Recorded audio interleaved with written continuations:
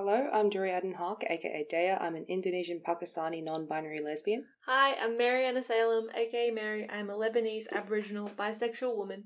We are two writers who love movies, television, and books, especially when they're gay. And welcome to Gay V Club, where we'll be analysing LGBT texts that we like, that we don't like, and how we relate to these texts as gay people of colour. It's the day we've been waiting for.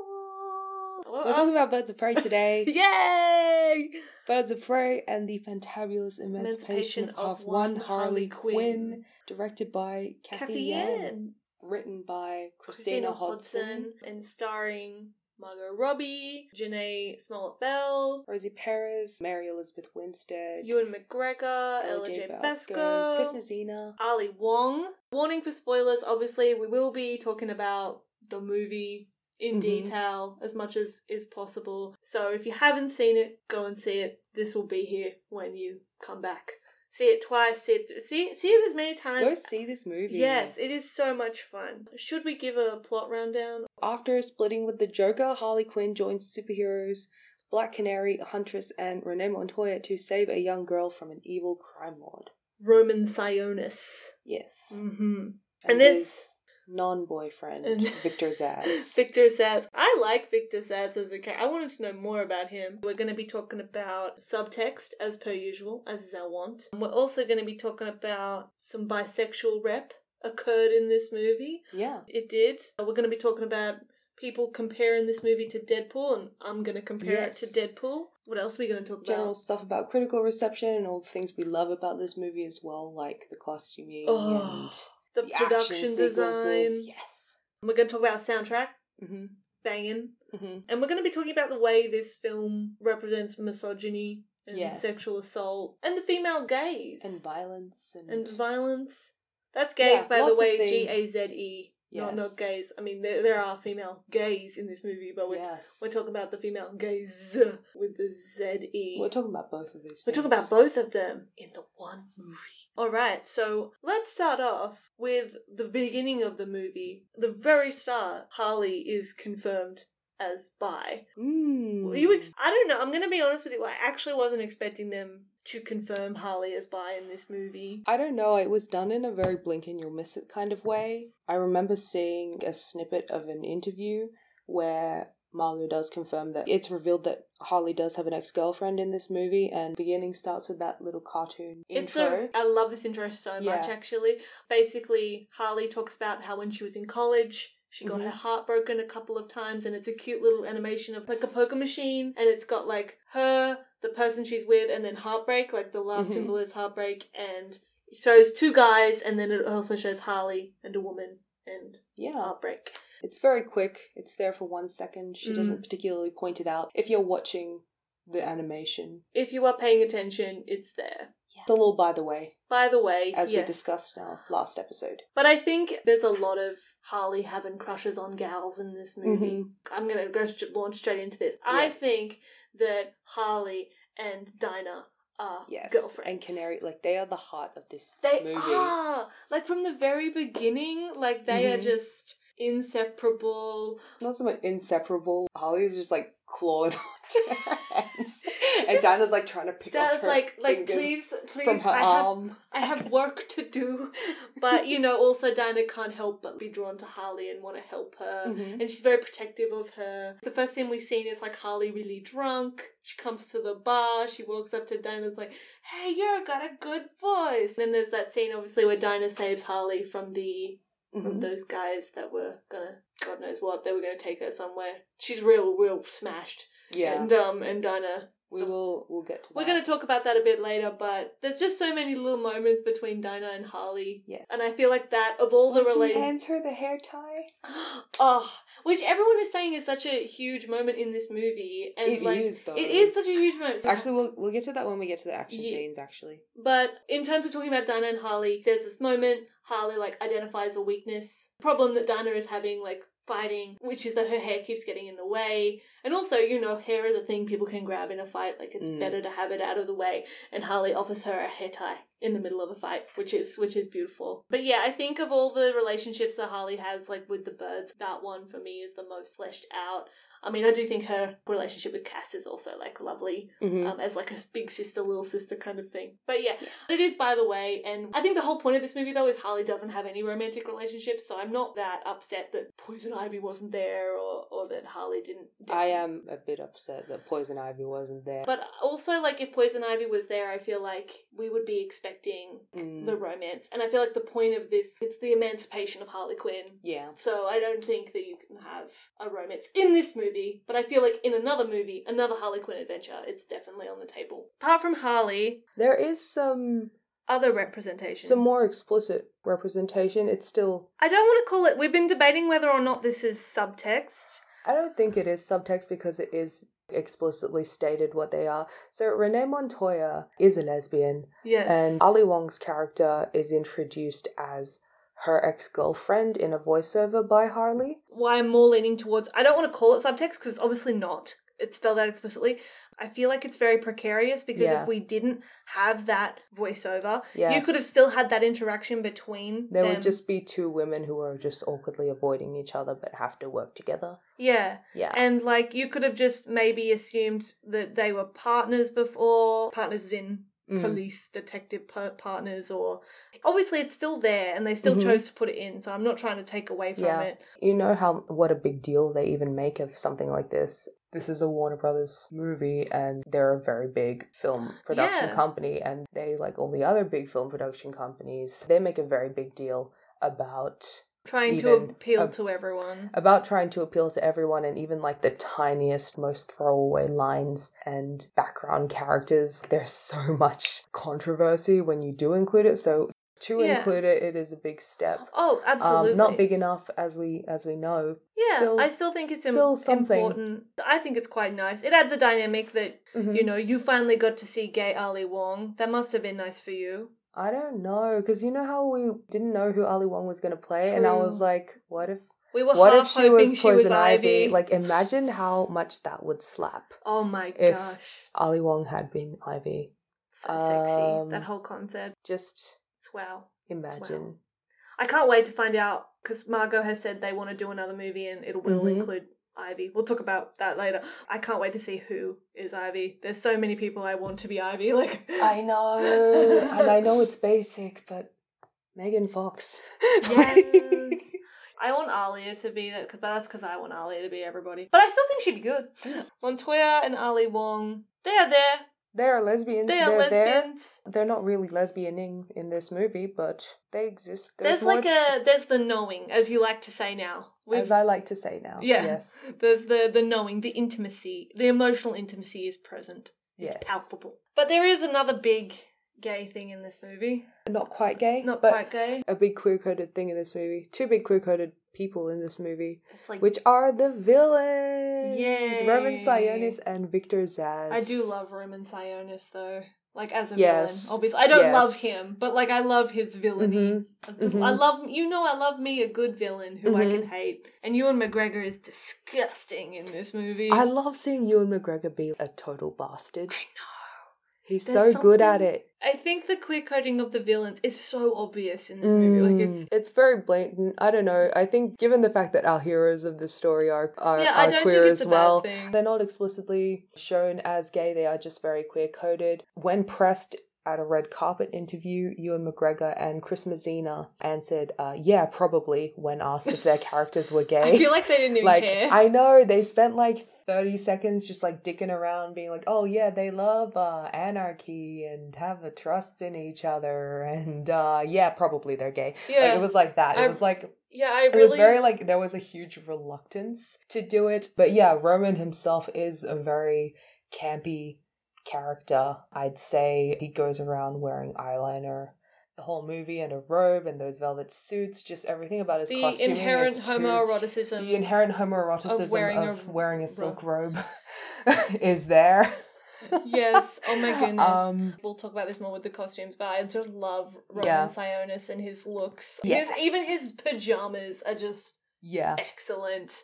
He's a truly disgusting human, and yes, he is queer-coded, but It didn't bother me. I knew the girls would kill him, you know? I just knew they'd deal with that. But it is interesting to me, the only interest he shows in women. He doesn't really show interest romantically in anybody. He's a very unromantic... Because he is just very much a misogynist. Yeah. And I like that interview where Ewan McGregor said he's like, I'm very proud to be the head misogyner. the head misogyner. Of this. Victor Zsasz is just a weirdo. Victor Zsasz is so funny. Like, honestly, so much of his scenes I was laughing. He's just in the background. I love the scene where Roman is taking Dinah around his lair or whatever you call it. He's showing her all the masks. And she's like 100% done with this conversation. But Victor Zsasz is like just banging his head like against the wall. Listening to Roman go on about these masks. And he's doing like the white person thing where he's like, oh, have you been to this place? Like, it's so exotic. Like, it's not just that he's a misogynist. He's like very clearly like a white misogynist. Yes. Like being just so disgusting. Which I think was a definite choice because the director of this movie is obviously like a woman of colour. Like, I think it's very interesting. She's Chinese American. I think it's a very deliberate choice that a lot of Roman's victims are people of colour. And the way he talks about them, a lot of the masks are from like cultures of colour. Yes. And like I think that's a very deliberate choice. He's not just a misogynist, he's a racist. He's just an all-round disgusting human. Yeah. I mean, you could take offence to him being queer-coded, but honestly, I don't. In terms of he and Victor being boyfriends, they just stand really close to each other and are both misogynist together, that is part of a wider issue of how a lot of queer coding of male characters in pop culture falls simply to two guys just being misogynist together. I feel like that is the subtext of a lot of everyone's favourite Mullen, everyone's favourite, non-canon white male, straight white male. It's really just that these men are written in a way where they don't just... They just hate women so much. Women. Even if they think they're not writing them that way, they are. Yes, and I'm talking about Steve Bucky. If you're listening to this and you ship Steve Bucky, I can't stand you. That was a curveball. I thought you were about to be like, I'm talking about John Locke. I am talking about John Locke. I am talking also about Hanagram. I'm talking about... But also I'm talking about... the supernatural people are. Oh, no, I don't want to talk Actually, about that. I don't know anything about supernatural. There's incest involved in that too, so I don't want to talk about that. The other thing I love about Roman Sionis is he's very tantrumy. Bitch. He's a little bitch. But I also love how he's tantrumy in a funny way, but also tantrumy in a scary way. And again, it's just an absolute delight seeing Ewan McGregor be a total bastard. And I think his performance is so good in this movie. I think he looks really good in this movie. He's just killing it. Yeah. Literally. Yeah. Love that for him. So ultimately, I'm not too upset about the queer coding. No. Obviously, it's not an excellent thing. No. I feel like there is sufficient queer representation in this movie, though. Sometimes gay people are villains, but they shouldn't always be the only villains. That's like the rub. It's like gay people like grow up loving all these villains because they are gay coded, but also like that it's inherently bad that they are being queer coded in this way, but also like you can't help but love them because you see a little bit of yourself in them. I, number one Scar apologist, do understand. Scar from Lion King? Yeah. Okay. I'm number one. I just think he's great. And I have no other explanation than that I just thought he was fantastic. Me with Eris from Sinbad. Yes. Lesbian icon. Michelle Pfeiffer. Michelle Pfeiffer. Yes. Cool. So that was an aside, and I guess that's pretty much all the LGBT related stuff in this movie that we wanted to talk about. That we filled the quota for this podcast, but we're just going to talk about other stuff anyway. We're now going to talk about other things. One of the things I really want to talk about this movie, something I couldn't stop thinking about the whole time I was watching this movie. Yeah. Your number one problematic fave. Deadpool is one of my favorite movies. Deadpool was one of my favourite superheroes. Is my favourite superhero. I don't know why I said was. He still is. I love him, and I was so excited. I loved it. I know Deadpool, the movie, off by heart. Like, I love it. I think it's a great movie. I couldn't stop thinking the whole time watching this movie how similar it was to Deadpool. But it was very interesting to me because Harley isn't a character who traditionally in the comics or in anything like breaks the fourth wall or anything. Yeah. But in this movie, she's like winking at the camera. She's like got little taglines that come up next to people. Like my favorite gag in this movie is her grievances. Yes. Like she's Harley basically there's a target on her back now because the Joker and her broke up, so she's not afforded the protection. She's not untouchable anymore. Yeah, she's not untouchable anymore. This whole movie is just Harley being like, well. This isn't the consequences for my action. Throughout the movie, people come after Harley for whatever reason, and she sort of gives us, the audience, a rundown. She's like, oh, this is... Record scratch, freeze frame. Record scratch, freeze frame. And usually there's a grievance. name and a grievance. Yes. And my favourite grievance being cosmetic vandalism. It's where she and the Joker, like, tattooed some guy's face as a clown. It's pretty messed up, honestly, that they did that. But, you know, that's Harley. That's who she is. Yeah. There's all these little breaking the fourth wall gags all the way throughout the movie. Harley narrates the whole movie. The way it's set up is unreliable narrator, non-linear sort of storytelling. You know. Seeing a scatterbrained Harley Quinn just tell a story and, like, get to a certain point and being goes, like, oh, wait, I forgot to tell you this about this thing. And, oh, wait. Quick history lesson, you know? Yes. Everything converges at slightly awkward times. I thought the pacing in the first 40 minutes really suffered because of it, but it made sense. In terms of characterization, it made sense. Well, yeah, because this movie is her. She is a schizophrenic and, like, all this stuff. Like, she's not a mentally stable person. So to expect Harley Quinn to tell a story in a linear fashion... Yeah, she's not... She's not here for that. Like, if you came here for that... She's not Nora. I'm sorry, but if you came here expecting Harley would tell you a linear story in a calm fashion, then you are in the wrong movie. But all of this reminded me very much of Deadpool. And there's a lot of people drawing a lot of similarities between this movie and Deadpool for obvious reasons. I don't think people are wrong to do that. Yeah, because they're both R-rated comic book movies. Yeah. Deadpool and Harley are both very irreverent in their humour. They're both, like, extremely messed up people for various reasons. And they're both, like, very much anti-heroes. They're both bi. They're both villains that occasionally do things that aren't shit. That's a good summary of them. I think and so I don't think it's wrong for people to be like, oh, this movie is similar to Deadpool. Well, originally, actually, that's what I thought. I thought this movie borrowed from Deadpool in the way that it was made. But after we watched an interview with Margot where we found out she pitched this before Deadpool came out. And the studio were like, no, we can't do this. And then after Deadpool came out, it actually helped win them over. So I can't help but wonder how much her original idea would have been a bit more moulded in the way Deadpool was done, because they were like, oh, well, we know that works. I'm sorry, but, like, I think the plot of Deadpool is still very boring.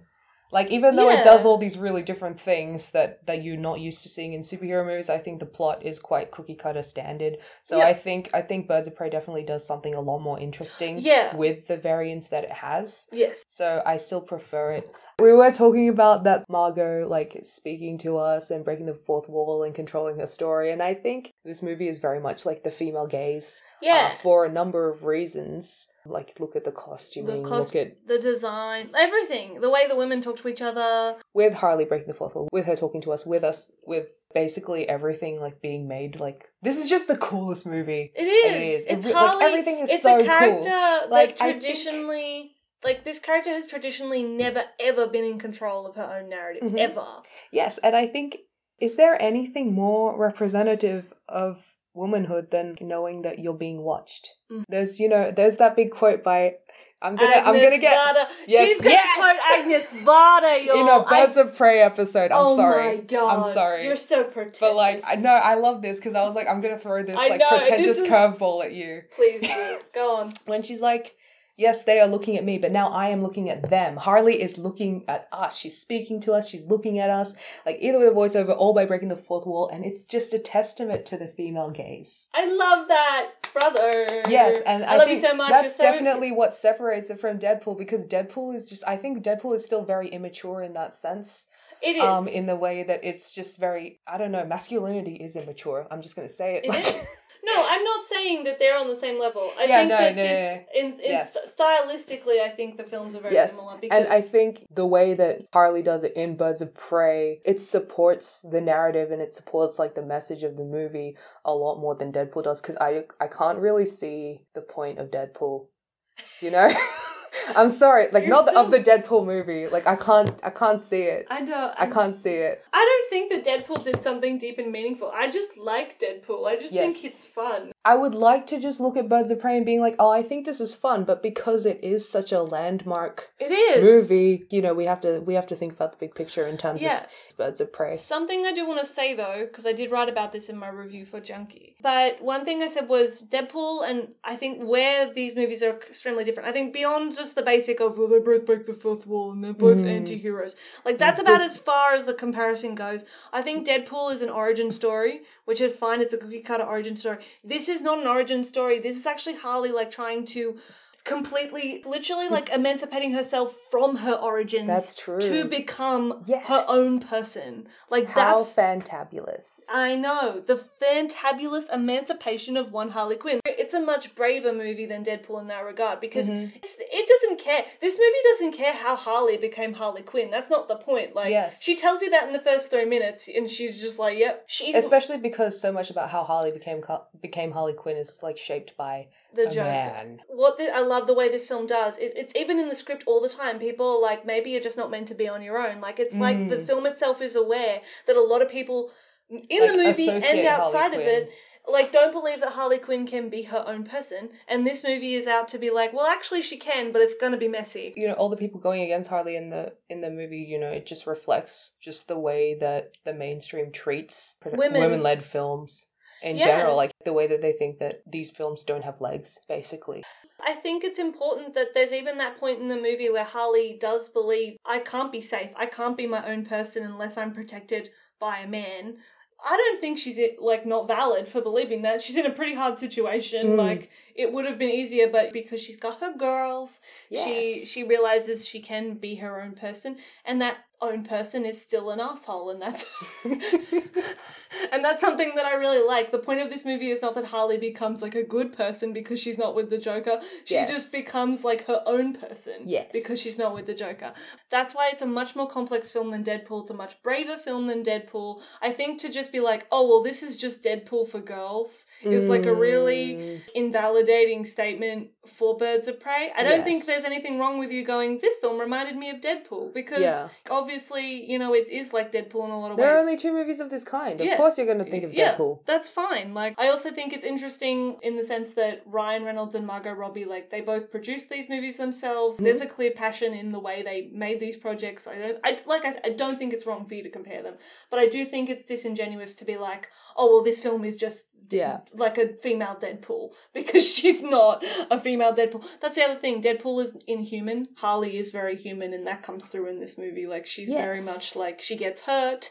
She is an absolute mess. She makes bad decisions. I think, you know, the R rating is great for this movie. Yeah. After it released and after it didn't do as well as people had hoped at the box office, even though it's really fucking hard to be, you know, a successful movie in February of all months. That's how you kill a movie. Yeah. Release it in February or March. And it's quite sad that actually Margot originally this was actually originally going to be released in Joker's slot, but then they switched it around. They switched it around because they decided they wanted to, like, ugliness. Yeah.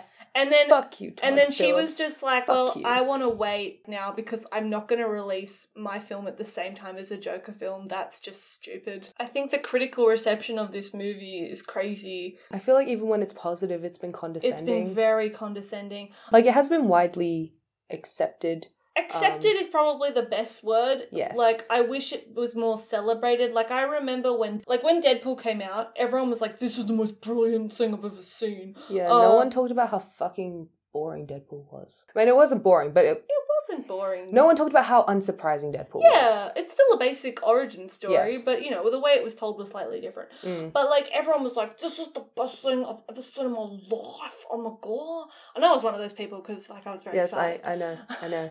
I went all the way up to Newcastle. She did. To watch it with her for, like, a second time. And I was like, this is so good. And she was like, I had a good time. It was more fun seeing you enjoy yourself than... I can't help it. I love my Merc with a mouth. I remember when Deadpool came out, all the critical reception of it was through the roof. Like, everyone, critics, your neighbour down the street was like, this is the greatest movie ever made. And it's interesting. I wonder what the difference is. Birds of Prey comes out, and everyone's like, oh, well, I guess it's okay. Oh, yeah, this movie doesn't care about having continuity or making sense or, it's just fun. It's just a fun romp. This movie doesn't care about being oh my good. God. Yeah. What? This movie is unapologetically bad. Like, what do you... No, die. Die. If you say that, die. Like, I see excellent. I follow a lot. I don't know. In case I haven't mentioned on this podcast, I'm a huge video essay nerd. I watch video essays at the rate that most people probably do things that are more useful. But I love video essays, and a lot of the video essays I follow are men, unfortunately. And of course, when Birds of Prey came out, there were a lot of video essays about Birds of Prey. I truly have hated every single one of them I've seen. They're all so condescending. Even the video essayists who I usually am like, oh, these guys usually give a pretty balanced review of things, have been like, Harley is not the kind of person who can carry her own movie. Like, no wonder they had to include the other birds in here because there's no way Harley could have done it on her own. You know, or they'll just say, like, the birds were more interesting than Harley. Or, you know, there's also a weird, like, racial thing aspect to the way a lot of white men are criticizing this movie. Like, I've read a lot of reviews that will go, oh, Margot is great, Mary Elizabeth Winstead is great, and then they won't mention anybody else. Like, they'll mention Ewan McGregor, but they won't talk about Janae Smollett-Bell, they won't talk about Rosie Perez, who I think is, like, one of the best performances in the movie. I feel like there's a very condescending, because a lot of, critics are obviously white and male and straight. I think there's a lot of condescension and sexism and racial misogyny in the way this film is being reviewed. But you know what? It doesn't matter because it's the number one movie in the world. People are still seeing it. People are still having a good time. Yeah. And also I want to invite these male critics to just consider the fact... As of early February. That, shut up. This movie isn't for you. It's not for you. It's not about you. Like, and this is something that I really love about this movie because I watch a lot of superhero films. Because I like superheroes. Who doesn't? I haven't seen Wonder Woman to this day because I hate Gal Gadot. But one thing I do know is that Wonder Woman, Captain Marvel, all the female superhero movies we've had in the past have actually really more been made for everyone or made for men. Yeah. This is the first... That's true. This is the first female, superhero movie I've seen that feels like it was made for women. Yes. It actually feels like it was made. And it's not, made for women by accident, like the way that Charlie's Angels and other movies have been. Yes. It's actually very deliberately...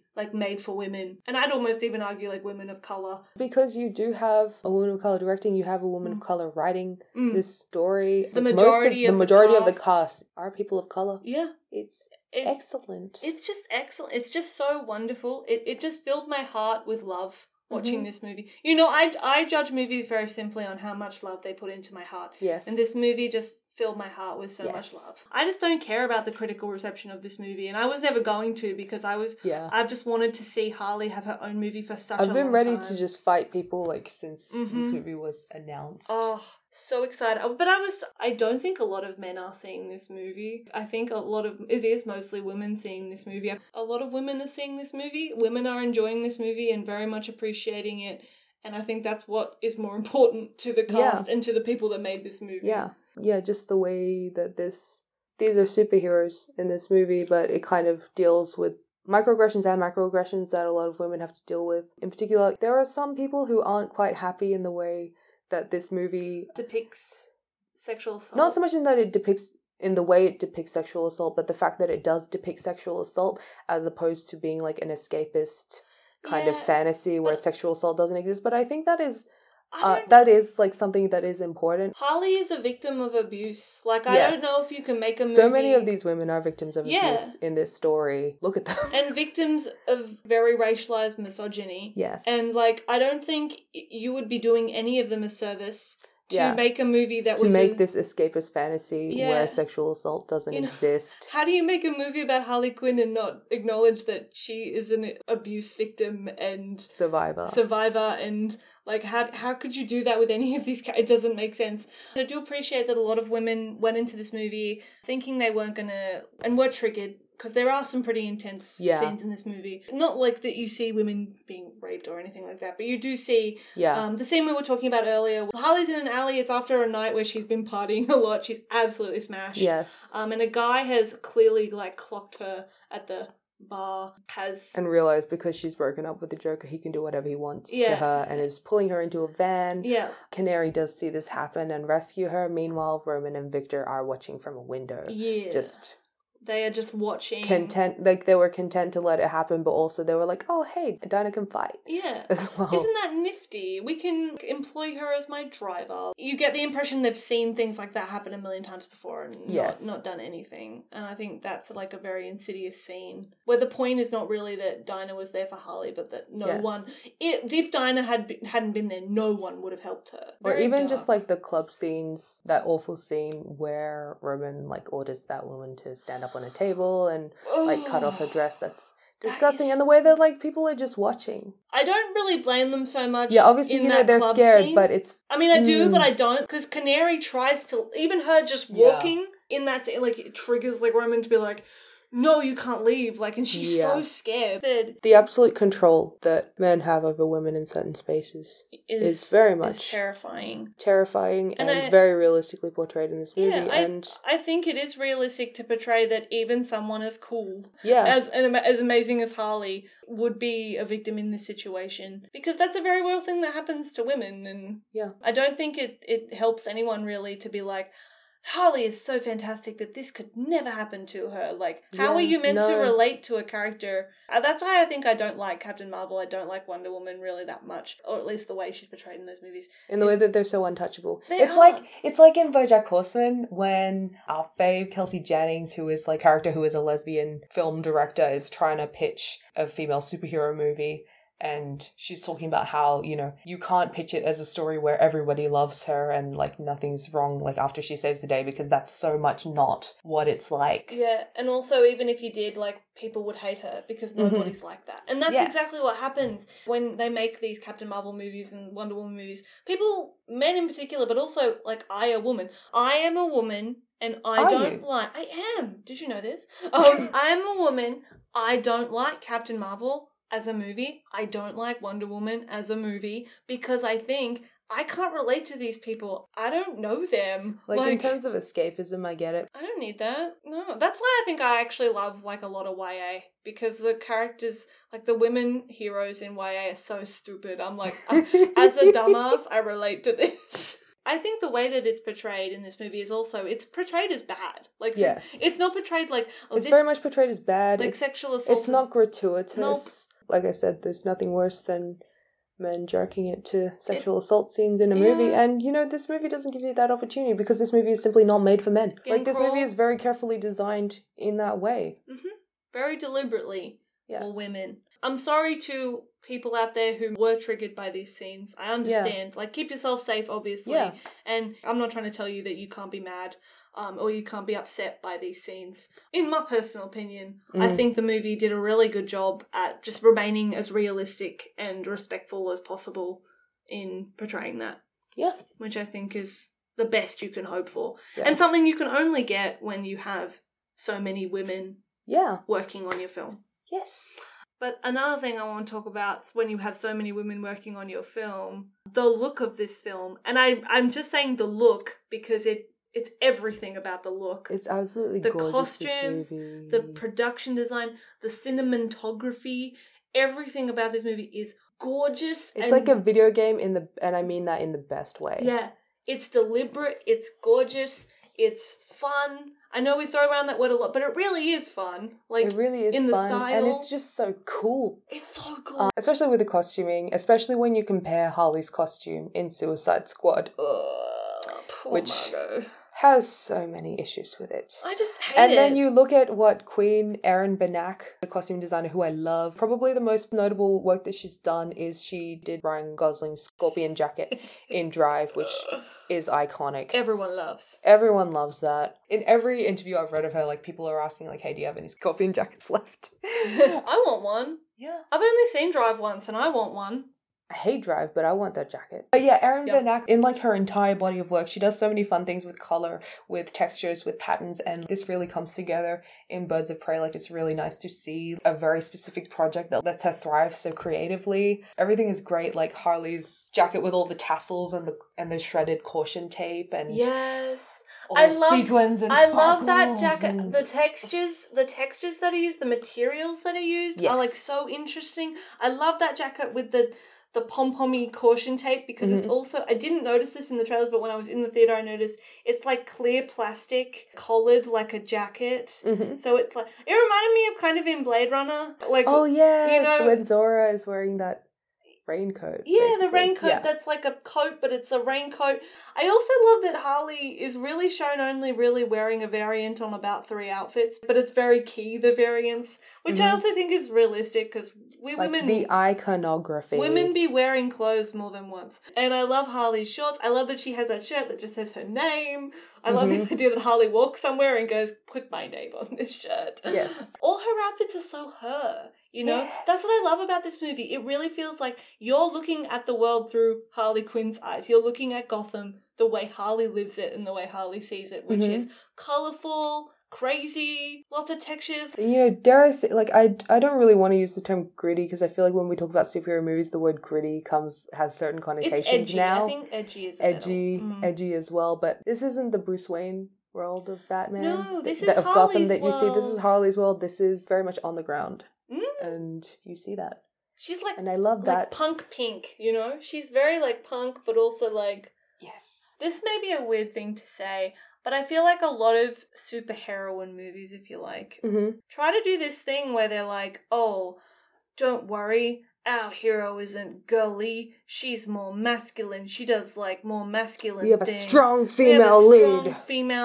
Strong female woman who is a female woman, but don't worry, she's like strong and not feminine. What I love about Harley is that she is. And I like that about her. Like, she's very much like, ooh, we're having a sleepover. Ooh, like, she's very girly, like, her behaviour, and she doesn't shy away from that. And they don't shy away from letting her behave that way. Whereas a lot of female superheroes and female heroes are, like, very emotionless. And that's portrayed as a strength, and what I love about Harley is that she's very vulnerable, and that she's honest, unapologetic, as Margot likes, which I think is a good description of Harley. When she's happy, she's happy. When she's sad, like, I love that about Harley. I know a lot of people prefer their female heroes to not be very feminine, but I like that Harley has this nice balance, like, where she's portrayed as strong, quote-unquote strong and capable, but that portrayal of being strong and capable is not, she's masculine, if that makes sense. Yes. Like, masculinity is not the equivalent to that. To strength for Harley. Yeah. It's just strength. Yes. And she's also herself, which I think is how we should be writing. And there's strength in femininity. There is. As well. Yeah, strength in sharing a hair tie with your girls. Yeah, strength in having, I don't know, an Margaritas. impossible amount of time to make a shoe change and put on your roller skates in the middle of a fight. Which is literally the best. Oh my god. I love that. I love the fight scenes in this movie. The only media containing these characters which I've consumed before is actually the Injustice video games. I really love games like that, and I really love Injustice, particularly because you get to play as all these cool characters. I've never played it. Oh man, we should. And I really love, especially with Harley's fight choreography. Of course, I freaking love action movies, like real action movies, not superhero movies. And I love movies with good fight choreography. It was really fun, the particular color that all the fight choreography in this movie had, especially like the acrobatics involved and like incorporating so much of Harley's character. And quite a few of Harley's moves in this movie are actually like special combo attacks from the Injustice games.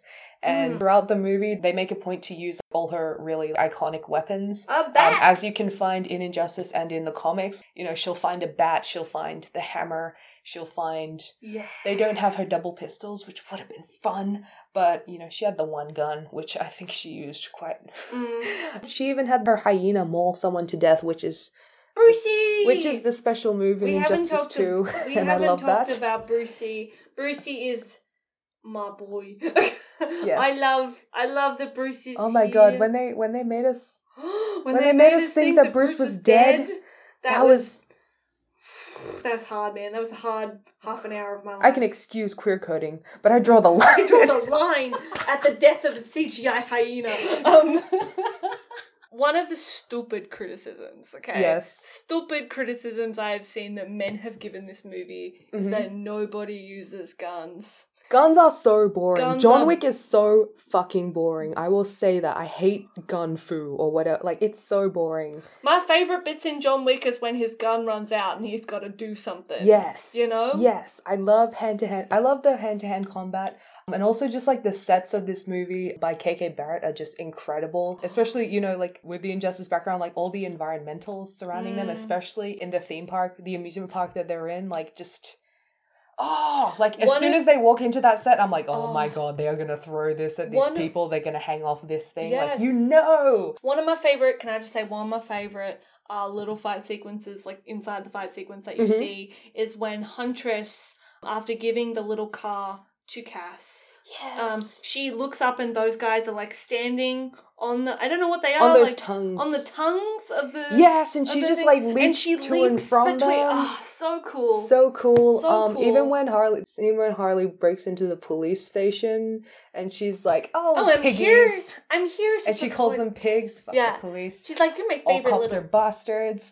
And she even says, like, she calls Renee, like, my favorite little piggy. Like, I love that. Also, this movie, for the record, is quite anti-police. Yes. Which I appreciate. Yes, like, as like, I guess because they're fictional police, at least. They're fictional Maybe they get away with it. Yeah. Because I know it's so hard to make things anti-police. Every point in this movie, the police are painted as doing absolutely nothing. And also taking credit for things they shouldn't be taking credit for. Mm-hmm. And then eventually, Renee, she's like, she quits. Bye. Gets crap done on her own, and you never hear about the police after that. So it's very much, I feel like it's about as anti-police a movie can be in the mainstream. But yeah, back to when Harley is breaking into the police station. I love when the sprinklers go off and the rain, like oof, and the Halsey song. I gotta admit, Miss Halsey, she went off with that one. She did a good. It's a good song. It's a good song. I couldn't understand the lyrics. Like, and I was like, I don't know what she's saying. Why was she singing into a vacuum cleaner? No, I actually had to Google the lyrics like an old person. I was like, what are these What lyrics? Are you saying? What do you mean, Ashley? What do you mean?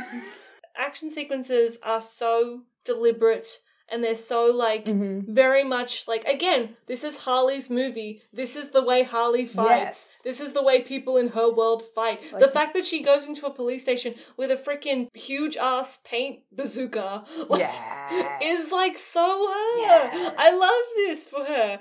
I also just love even the chase scenes when she's being chased. Oh, my God, roller skating chase.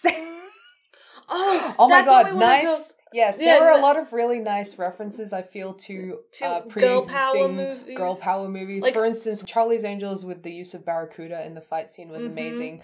Whip It with, you know, the roller literal derby. Whip It. Like, I love how many times she was like, whip me. I was like, yes, I know what this means because of Whip It. Thank you, Drew Barrymore. I also read a lot of reviews that drew some interesting comparisons between it and Kill Bill. No. Kill Bill is very much like, say for instance, if the Birds of Prey all hated each other and were sleeping with, I don't know, all of them were sleeping with their male boss, that's what Kill Bill is. Oh, okay. Well, never mind then. So fuck that. Birds of Prey knew who it was making, like, it itself for. Like, it wasn't making it for men at all, I feel like. We go on and on about this, but yeah, movies should be specific, and this is. This is, like, not a movie trying to be universal. It is not a movie trying to appeal to everyone. It is a movie pretty much made for women, I would argue, gay women, I would argue, for women of colour. I love that. I love that a movie did that, especially a movie that is mainstream, pretty relatively. Like, people are going to see Birds of Prey because it's Harley. You know, it's a superhero movie. Yeah. People are going to have a go with that. I know men that are going to see it, you know, not many, but I do know. Shout out to just my gays who are going to see it to see Ewan McGregor. No, love that. Love that for you guys. Go. I mean, congratulations to you guys for getting Bleach Blonde Chris Messina. Like, I'm so happy for you. Yeah? Yeah. That's a thing? Okay. Personally, I would like to say, you know, in relation to the action scene, in relation to this soundtrack is crazy good. Yes. I do think it's missing Rico Nasty. But otherwise, they ticked all the boxes, I think. The gays were eating so well. You know, a lot of the women on the album, and it is an album that's all women. Yes. A lot of the women are like LGBT. Megan Thee Stallion. You have Sin. I love Sin. I love Sin. You have Doja Cat. You have Normani. I forget all their names. There's so many. Yeah. The Diamonds track is amazing. Boss Bitch grew on me. I didn't like it when it first came out, but like when I saw it in context in the movie especially, I was like, oh, this is... I love that Boss Bitch is very much like the new like Twitter fan cam song to use. You know, when people were using like the Beef Flow mix, especially after the Oscars, I love seeing all those edits people made with Bong Joon-ho with Boss Bitch playing in the background. Like, yes! I love that like Jokes on You song, like by Charlotte Lawrence. That's really cool. I love the smile. Honestly, I just love the soundtrack. I love that they just really made an effort. The tone of this movie, like they really made an effort to establish like, this is our movie and this is what we're gonna do and this is specific. This is what we want it to be, and that's awesome. But one final thing I want to talk about is, as much as I adore this movie, and I do, with all my heart and soul love this movie, the whole time. The interesting thing about the Birds of Prey is that Harley is not a bird. She's not a bird. She's a Gotham City siren. And originally for a long time I thought this was going to be a Gotham City Sirens movie, because I was like, well, if you're going to make a Harley movie that's a girl gang movie, obviously you're going to make the Gotham City Sirens, right? Because that's her girls. Catwoman, Poison Ivy, that's them, the trio. So I was actually quite surprised when this was announced as a Birds of Prey movie. Not disappointed, but just surprised. And the whole time, as much as I loved it, I was like, this is not Harley's crew. And I mean, I do like the idea of Harley having like separate crews and building this up that is, as well. I like it. I don't not like this. Yeah, I mean, there is like the capitalist element, like where, you know, Harley is the character that people know. Like they can do Gotham City Sirens further down the line, but they can also use Harley to set up something for Birds of Prey. I don't know if they want to do future things. I don't know if they will. I have no idea if they would. I don't know if they will. If they wanted to. I would love to see Janae again. I would. As Canary. I would because, you know, there are some unanswered questions. The fact, like, her Canary power, like, is only used, you know, as a very... a last resort thing. I feel like because she doesn't use it very much, I feel like the more she uses it... Because she doesn't know who she is in this, really. But I feel like the more she uses it, the stronger she'll get, kind of thing. The reason she passes out when she uses it in the movie is because she doesn't use it a lot. But I feel like, you know, the more she uses it, like, the stronger she'll be. And I love Huntress. She's brilliant. I think, like, as a character, that's such a cool origin story. I was almost like... Honestly, Huntress could get her own movie. I wouldn't be mad. Like, I'd totally watch the heck out of that. She really could. One thing that I couldn't stop thinking while watching the movie was that my fave, Gugum Butler Raw, did read for Huntress. And I don't know, I kept, as much as I like Mary Elizabeth Winstead, like, I kept thinking about Gugu. Like, if it was like, Gugu doing these things, and I was like dying. And you know, if only Gugu had, because now she's in that fucking Loki series from Disney Plus, and I'm so mad that it's alright, breathe. I have to purchase it legally from a shop. You're gonna have to purchase that very legally. Yeah, very legally. It's gonna be hard. But yes, I really desperately wanted this to be a Gotham City Sirens movie. I'm not gonna hide that fact. Because Catwoman, ladies and gentlemen, I have been a huge fan of Catwoman. And you know the reason I'm a huge fan of Catwoman is because Halle Berry played Catwoman in one of the greatest movies of all time. And I've been a fan of Catwoman since I saw that movie at the tender age of however old I was when that movie came out. I feel like it was one of my iconic dumbass gay things, how I would just be like, I just love the special features. I just love watching Halle Berry train for these fights. It's really good. It's really cool. Feels organic. Feels good. So naturally, because I was a huge fan of Catwoman, that's actually how I found out about Harley Quinn as a character, because I was like, what does Catwoman do? What does she hang out with? Who's this? The Joker has a girlfriend? That doesn't sound good. I was like, oh dear. For people who don't know, the Gotham City Sirens are Poison Ivy, Catwoman, and Harley, and they just wreak havoc on Gotham. And Harley and Poison Ivy are girlfriends. That was only a recent confirmation that happened in 2016. But, you know, it's there. But it's nice to have, and Margot is a huge Harley fan, and she has said that she does, like, if she does get to make another Harley movie... It will be a Gotham City Sirens. Or it will at least have... I don't know. Like, there have been rumors for a Gotham City Sirens project in the works for years and years and years. So I'm not holding my breath, but also, like, I think hopefully if this does well, further down the line we can have this. And I really would like to have this. I would love to have this. I deserve to see Harley and Poison Ivy and her, in love. Her plant lesbian GFs. Yeah. Her plant... Specific subculture of plant lesbians. Yeah! Like in Tuca and Birdie. Yes! Oh my god! But yes, like, we love Birds of Prey. Mm-hmm. We're just huge stands. I just want to thank women. I want to thank, like, Margot for being so persistent in wanting to make this movie and then finding the perfect people to make it. Yes. And not really caring whether these people were already big names or whatever. Like, just finding the right people. I think that's, like, so good that she did that. Apparently, like, a lot of people came to her like, oh, if you're making this movie, you should get X director to do it. Mm-hmm. She was like, no, I'm gonna search and research and find the perfect person. And she found Kathy and was like, yep, this is the person. Together, they fought to get it made because she pitched it. Kathy was like, this sounds amazing, let's do this. And I just love that they went to all this effort. So many women of colour in the crew, in the cast. This is literally, I know we hop on, but, like, there's not been a movie like this. Yeah. And I'm so happy we got to see a movie like this. And I want there to be more movies like this for me. With as much thought put into them. With as much thought and love. Thought and care and love put into them. Yes. Which, this movie puts... tends to get scarcer as you get on to sequels, but hopefully... Alright, I think that's us for Birds of Prey. Do you have any final thoughts on the movie that you would like to share? I'm gay. You are? I never knew. Yeah. This changes so much. This changes everything. I'm just so happy. I got to see one of my favourite characters get a really great movie. And I'm so happy about that.